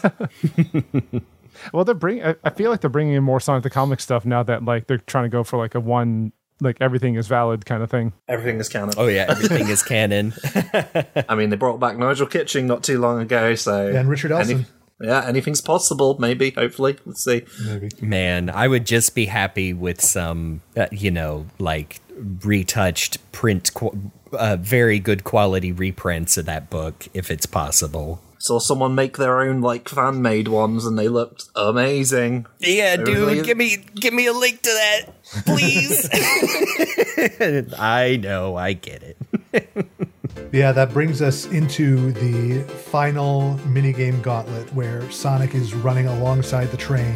Basically, every time you complete a segment, it attacks a train. And I love the music in this segment. It is, we joke earlier about Flowey, but no, this music is very Undertale. Yeah. I think that like that combined with everything else that's happening and all of the hazards popping up and everything really gives it that epic feel that you want for a quote-unquote final boss battle. And it just really, when you finally beat it, it just feels really satisfying. And it's also, you know, every time you hit the ring counter and do some damage, the train is, you know, doing its evil villain thing. It's actually kind of heartbreaking just talking about how lonely it's going to be without the conductor and how this is all being together forever is all it's ever wanted. The conductor's like, train, I can't do this. I was younger back then. I'm tired now. It's just really, it's surprisingly emotional, honestly. Yeah. Like, I feel like, again, you know, like Gospel said, you could have just ended it at the, you know, with the end of the murder mystery party. But no, they actually managed to put in a surprisingly, like, emotionally resonant subplot about this train's motivations and everything. And I think that that is part of the reason why this game is so good and why it, like, clicked with so many people, is that it really, like, leans into, like, telling an interesting story beyond just having a mystery to solve. Yeah. Yeah, without having a final boss that completely ruins your enjoyment of the game at the last. We're not retreading old territory. I didn't ask to be a sentient train. I just wanted to ride the rails with you forever. Like, it's also satisfying that, you know, they set up the whole thing with, you know, the character backstories, and Tails talking about how his backstory had him betrayed by he was a detective who was betrayed by his Flicky partner that went to work for Dr. Eggman, and then you look and it's that same Flicky powering the train inside. Yeah. Somehow. It's really satisfying, like, especially seeing, you know, that Espio is the one who saves the Flicky to make up for what he did, and Amy is the one who ultimately stops the train. Like, the characters who I think needed to be involved are, you know, the most prominent in that sequence, and I think it really works well to kind of concluding their quote-unquote arcs. Well, speaking of these characters getting to do what they need to do at the end, I like that in, like, the final illustrations before you get to, like, the last couple minutes of the game when the train is being destroyed. I love that Amy, like, delivers a blow to the front that, like, is just absolutely crushing. Like, it severely dents in the top of the train and, like, knocks it off the tracks and everything. It's wild. That's all that box exercise she did. Yeah. It paid off. Get a cute moment of Amy getting knocked in the air by explosions. Sonic catches her, she blushes. You know, the good stuff. Oh yeah, the good serotonin. But yeah, after you beat the final boss and you have, like we mentioned earlier, that really sweet and endearing conversation between the conductor and the train, everybody finally disembarks. That's it. Thank you. It's fine. So yeah, after that final minigame and after that really sweet and endearing cutscene where the conductor and the train are talking, everybody finally disembarks and, you know, takes a moment to catch their breath. We have another really sweet scene where the conductor's wife runs up to him and they hug it out, and, you know, everybody kind of just takes a moment to breathe, and then they celebrate Amy's birthday. Sonic actually does have a cake finally. A Collision Chaos cake. Yes, that Sonic zips away and comes back with, acting very casual, like, hey, look what I got. And then we get a really great splash scene with all the characters on there celebrating, even a few Chow on there. There's one of the casino Chow with, like, the glasses and the mustaches there. It's great. Well, it is a Collision Chaos cake. I forgot about that. I love you get to choose your own epilogue with your character as well. Yeah. They mention, I think, regardless, don't they mention that, like, the people seized back the train system from Dr. Eggman? Yep. But we also can't gloss over the most important scene. Yes. Speaking of Dr. Eggman. Sage and Metal Sonic with their shirts that say "Let's go, Dad," as they are left eternally waiting for Sonic and his friends to be delivered. That train's never making it here, is it? Sorry, that is not just is that a great moment, it's the first Sage appearance in something that isn't Sonic Frontiers it's officially. True. Yeah. And I was incredibly happy for that. Sorry, Gospel, you won't know, but Sage is really good. She's Eggman's AI daughter, and we love her and will protect her at all costs. And we're not, by the way, we're not, like, headcanoning, like, oh, it's her daughter. No, like, he actually in the game says daughter. No, he straight up does. Yeah. Yes. there's very much like an arc of, oh, this computer program can't be a person, but what if she was? It's very good. Am I ready to be a dad? I think so. I'm ready for those tax benefits. I have been racking my brain trying to identify if that island in the background of Eggman's screen is from anything. I can't necessarily. That's not one of the Starfall Islands. No, actually, wait. No, I think that is. What is that? It's Isle Delfino.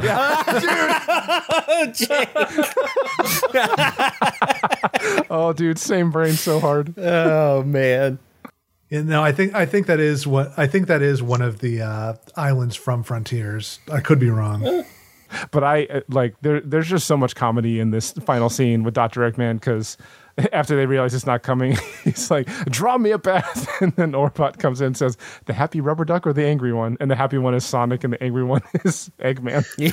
And it's those ducks you can buy, right? Yep. Yeah, it sure looks like it is. the whatever those, I think, ducks with a Z or something. Angry. Oh, wait, I'm looking at it. It might be the North Star Islands from Superstars. Looking at the two, the map sort of lines up. Oh, Yeah, it's got Interesting. maybe it's that could present-shaped be, could one. be. Yeah, that Wow, what a- maybe an early tease before we even knew it. That's clever. I like that. That's cool. If that's true. Which is kind of funny because he'd already been there A long time ago, but let's not think. Maybe he's just reflecting back on that old mission, Exactly. where things got really hard at the end. Okay, carry on. One thing I want to just drop in here and mention real quick is I learned recently that so if you're familiar with the type of car called the Jeep, which I think most of us are, Yes. apparently there's a thing in Jeep culture where if like different people who own Jeeps will have rubber ducks, and they'll to show appreciation and camaraderie within the community, they will leave a rubber duck on people's Jeeps, and you'll see people with a row of rubber ducks on their dashboard and stuff, driving down the road because they get so many ducks. And all that to say, if I had a Jeep, I would absolutely have the Sonic and Eggman ducks up there on the dashboard. I mean, I do have a Sonic air freshener that's been hanging from my car for over a decade now. Does it still have a smell? Oh, absolutely not. Well, maybe one day you can get all your ducks in a row. And anyway, I learned surprisingly more about Jeep culture this episode than I was expecting to. In that I learned anything about it. But that kind of wraps up the game, right? Pretty much. Yeah, you get the little epilogue from your character. Don't you get to pick everything from they stay on, and are happy with their railway job, to that they became a billionaire and flew off into space. Yeah. Yeah, so let's see. Some of the options are Barry gets to say either he quits his job or he's stuck with the gig. He either practices singing or won millions in the lottery. And after that, he managed to fly to space or now runs a local supermarket. That's cute. What a great game that has no right existing, but I'm so glad it does. And it's Yep. especially after going through the game and now knowing what we know about the development, it's amazing that all of this started with the social media lead going up to somebody and at the Sonic movie premiere and pitching it, and it just feels good to know that a pitch worked and that it had the time to develop and become what it did. Yeah, all credit in the world to Katie Krasinowski for pulling this all together. And yes, that is her voice doing the think before every minigame. Oh, cool. It's just such a cool concept. And it's, somebody who has tinkered with doing visual novels for years, both playing and trying to design them. Anytime somebody can finish a game like this, it's, it is no small amount of work, especially for something that, they've talked about how they went with a visual novel because as it's something that would be sold for free, they didn't have a lot of resources to work with. So it's cool that they were able to pull together something as polished and just clearly as passionate as this and make something that is really has resonated with people both inside and outside of the Sonic fandom. How do you feel about it as someone who actually makes visual novels, Gospel? Well, from beginning to end, it is very well done. Like, especially when it comes to the mystery genre, they did everything right. Like, they followed the rules, they set everything properly up. There's foreshadowing and everything. You have a fair shot at figuring things out by yourself. Like, not that it is like particularly difficult. There aren't really any like major mistakes or whatever where it's like, no, you shouldn't do it like that or whatever. So I really like I said, I was extremely surprised by how well this was done, and how much effort was put into it. There's like really just like a couple technical nitpicks, like technical issues. But that kind of like there's some weird shenanigans going on with the wait commands sometimes, where it felt like is the game frozen all of a sudden? Is it about to crash? But I guess they just like did something with the wait command. There are a few points where like nothing is moving on the screen, and it gives like a weird impression. But outside of like those, like, and it's really like it kind of threw me off, but it's like it's over and then you forget about it. So that's really just more of a nitpick, although it is something that could like easily be fixed. But yeah, outside of that, it's like I don't really see any like issues with it. Like I like everything worked for me. Like the characters, the setup, the humor. And it was like well done, like the gameplay or the interactive elements, like with being able to examine the backgrounds and how much you were able to examine. There's even like cases where you can pan the camera to a different section of a train car to see even more of it and find even more to examine. The stuff about like presenting evidence and everything. It was really well done, and like it checks all the marks for what you need to do with this kind of thing. Yeah, I like it a lot. And I like that it was a smart decision for them to give you, like, not let you play as one of the Sonic characters, but to give you your OC, so to speak, who's the kind of person who sees Sonic the Hedgehog and is like, oh, who's that guy? Because that's a great, like, entry point for people who might not know much about Sonic, is there's this guy who's like the audience character in here who's just like, what's going on? Who are these people? I don't mind that. That's great sort of introduction, having this clueless little guy. The general vibe, like, even though it gets a bit darker as it goes on, the general vibe is very light-hearted and jokey, which is, you know, what you'd expect from, like, Sonic and social media and a lot of its content these days. But I just think it's really charming throughout. So, yeah, I'm all about this. For sure, which, you know, I've seen a couple of people wondering, you know, would they ever do something again like this for, you know, another April Fool's Day joke? Obviously, it's going to be coming up relatively soon. But, like, I have to ask, like, I don't even know that that's necessary, because it's like, no matter what you do, you're not going to capture the same magic in a bottle twice. Mm-hmm. And it's like, I would rather they, you know, I don't think it is reasonable to expect them to try and top that again the next year, or even, no. Like, no. I don't think that's even something they should be thinking about, because like Murder of Sonic the Hedgehog was kind of the result of a perfect storm of circumstances and an idea and everything else. And I think that trying to do that again would only serve to kind of like, I don't know, just, it wouldn't be the same. And I think that they shouldn't try to like repeat the formula forever. Because as much as I love the idea of more narrative focused Sonic stuff like visual novels, and, you know, it's the reason why we've been reading the comics for so long. It's like, yeah, I think it's best if this just lives on as a one-off thing, just this unexpected, really charming little side project that, you know, maybe gets referenced again down the line in other Sonic stuff. But by and large, I think it's kind of perfect for what it is, and it doesn't need to be replicated. I do agree. I do feel like there is like they don't need to do a sequel, but I think there is definitely potential for doing like Sonic visual novels in the future. Yes. Just like there are ways of telling Sonic stories that don't involve running around, and granted we had some running around in this, but you know. Yeah, I would very much like to see another Sonic visual novel, but I guess they would like they should switch like the genre. They shouldn't do a murder mystery again. They should definitely do something else. Like I would really like to see like a Zero Escape type of like escape room Sonic game. Yes. They literally made a joke in the last chapter about how, wow, this murder mystery's been really fun. We should do something like this again. Have you guys ever done escape rooms before? Oh, I'd be okay with that. Yeah, I feel like if okay, this is what the third or fourth time we've said it out loud. I was about to say the same thing.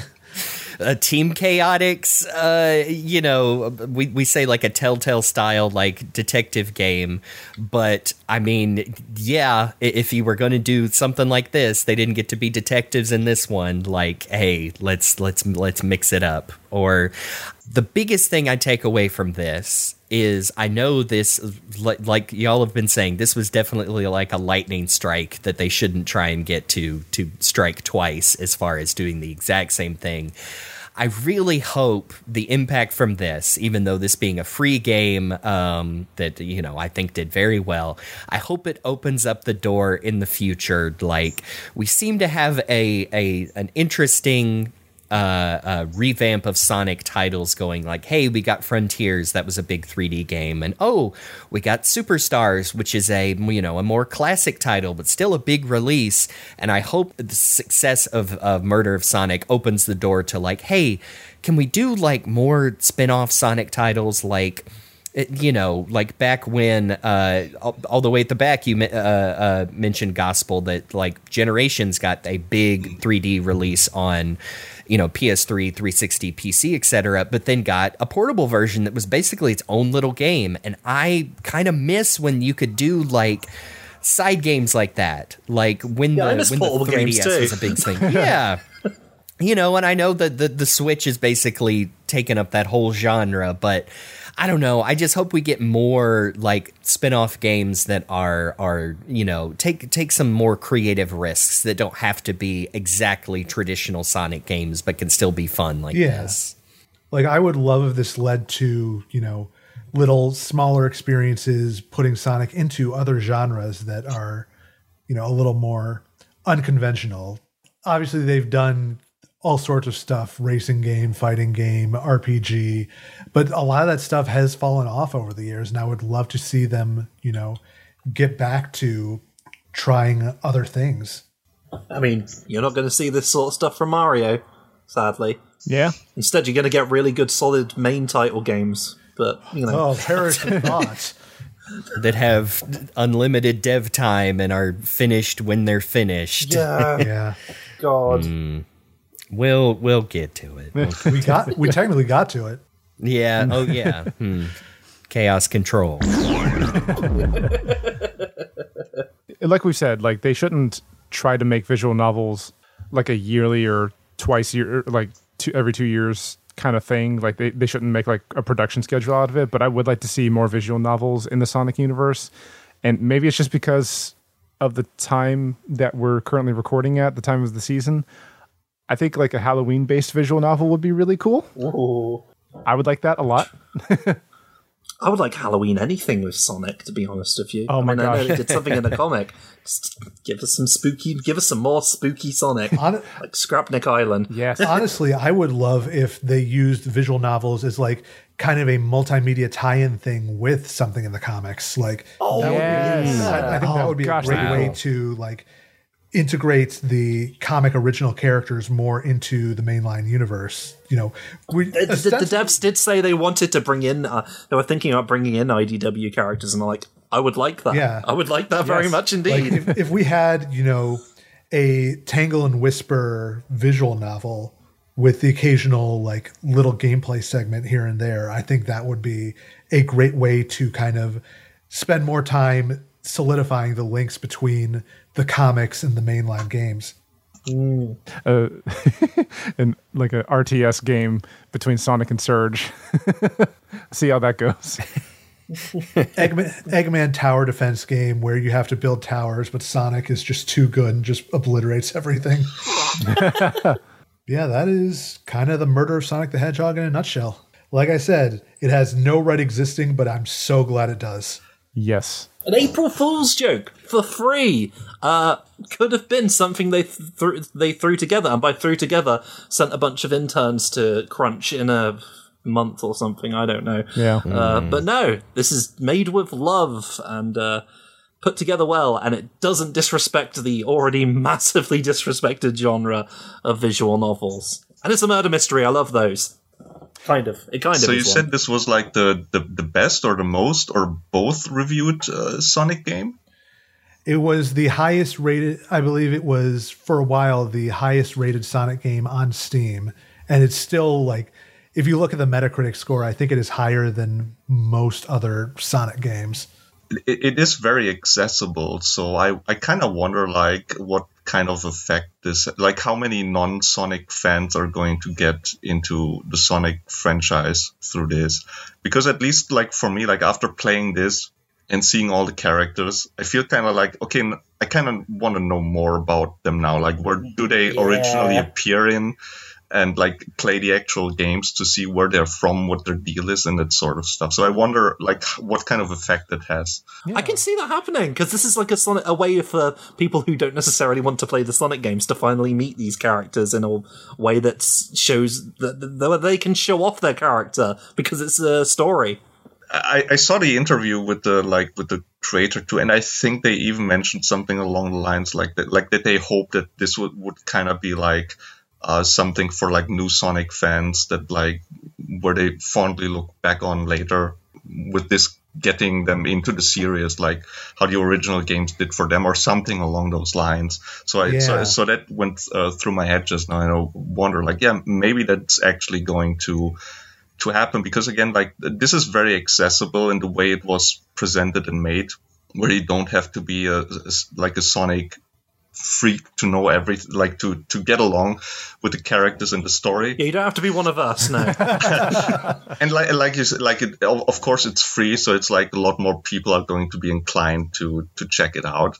And like personally, as someone who is making visual novels, it's like I'm always happy to see when people get into this genre in general. Like they try out a visual novel, like maybe someone who'd never played a visual novel before and like looked down on them, but they're like a hardcore Sonic fan, so they need to try this out, and then they're like, oh, actually visual novels aren't that bad. Yeah, I could definitely see people playing this and being like, I actually kind of like how this is, and graduating on to, something like an Ace Attorney or a Danganronpa, or even, something a little more niche. I mean, the best way to get someone to get into a genre of a video game is to give them a good one to play. And I'm glad that this one that has all this crossover potential was a good one, because it could have been that really bad, but it really, really wasn't. I think this game also makes a good new standard for what has evolved over the years into companies, especially game or internet-based companies, like doing April Fool's jokes and then like actually making products out of the jokes or whatever. Kind of like, some of us are familiar with like the Strong Bad joke about April Fool's Day jokes, where we're like, look at this wacky thing that we'll actually sell to you later for like $12.99 or whatever.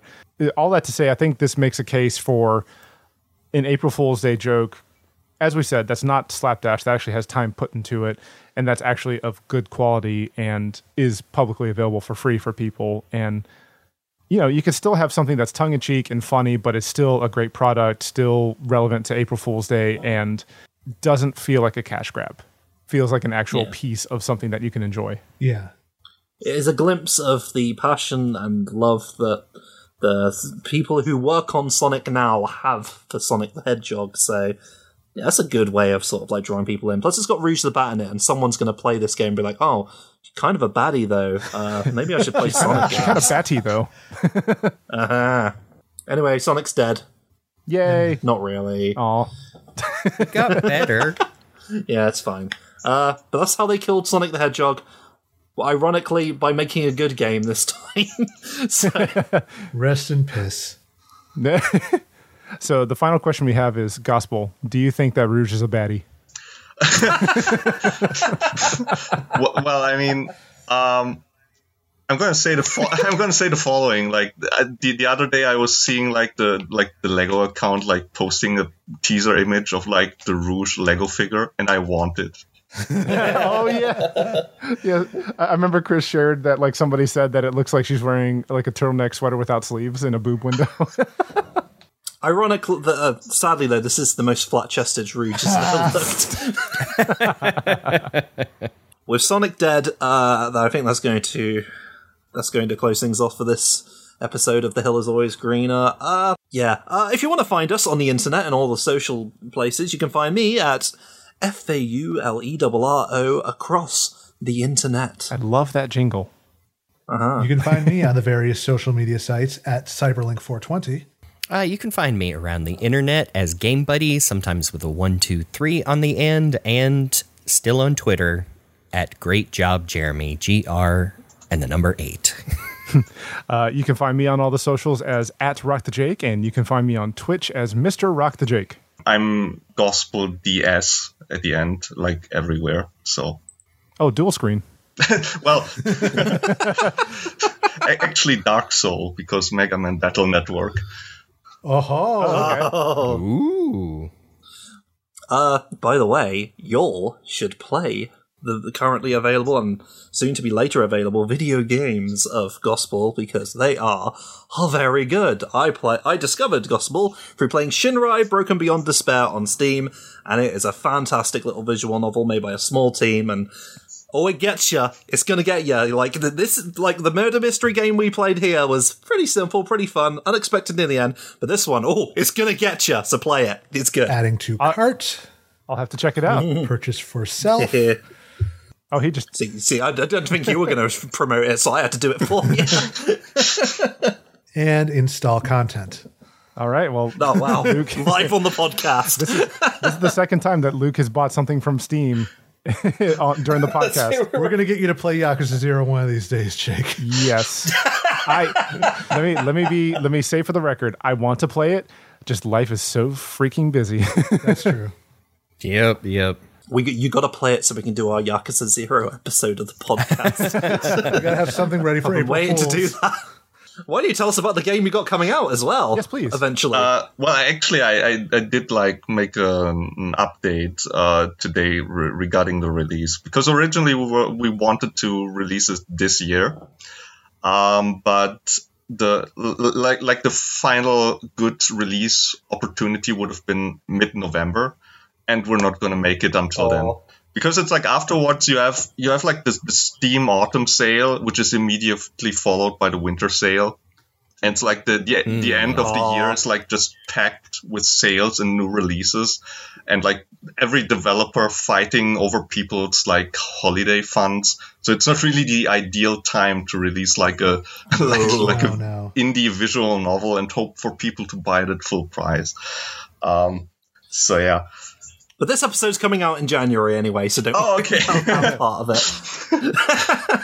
But yeah, so it's like we have pushed the release into next year. I'm not quite sure when we're going to do it. Like there is a Steam Fest coming up early next year, which seems to have like the perfect theme for what we're doing. So we're kind of aiming for that. But yeah, the goal is still to have the project finished before the end of this year at least, like even if we can't release it. So we're pretty far along. Well, if it releases, by the time this episode comes out, we'll put a little drop in saying, go buy Genba. It's You really can also good. do that and just ask people to wishlist it. You know what? Nice. Everyone wishlist Genba no Kizuna right now. It's got dinosaurs and death in it. Ooh, two of my favorite things. Best of luck crossing the finish line as a developer. Amen to that. Yes. Well, thank you. Well, it's about a guy being eaten by T-Rex animatronic, so I hope that's going to be an interesting enough hook for people to check it out. I mean, I'm already sold. Okay, special thanks as always to Amy Waters for the use of our theme song from the album Gotta Go Slow. You can check out more of her work on YouTube and Bandcamp, and we suggest you do. You can also follow her on the socials at Amy Waters. Oh yeah, she's on the socials too. Yes. Oh, feel bad when people are on social media. It means they have to see all of that. And remember to subscribe, review, share, etc. You know at this point. But in the new year of 2024, when this comes out, we hope more people listen to this podcast, because we have fun doing it, even if sometimes we don't have fun preparing to do it because of certain game. Okay, I'm getting ahead of myself. We already did this falling back in time. Yes, we did it last time. So, next time we finally did it, we have reached episode 50 of The Hill is Always Greener, and to celebrate that, well, a game came out round about, 30 years ago since the release of that episode coming out soon, and it's Sonic 3 and Knuckles. Well, technically, and Knuckles didn't come out, but Sonic 3! Sonic the Hedgehog 3, the game, which will hopefully still be relevant.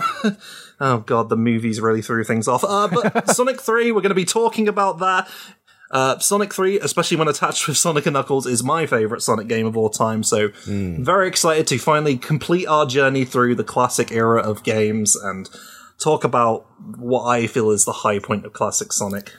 The big one. It's gonna be a very interesting episode, because Sonic 3 is one of those ones that's like, I have not played. I feel like I've played 2 a lot more than I've played 3K just over the years, but it's been a while since I've played 3K start to finish, and I'm super excited to do it again, because no amount of time will diminish how good that game is, and I'm super eager to relive it once more. And there's a lot of developer behind the scenes lore, even aside from the obvious music stuff. It feels like we are learning new stuff about that game every day. Yeah. Oh yeah, I'm excited. It is still one of my favorites as well. But until next time, I have been Falero. I'm Cyberlink. I'm Game Buddy. I'm Rock the Jake. And I'm Gospel. And, well, who is this handsome young frog? Don't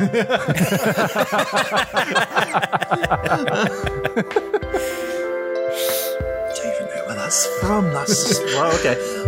This is just me when I watch Captain Laserhawk. This has been The Hill is Always Greener, and we'll see you on the other side for episode 50. Whoa!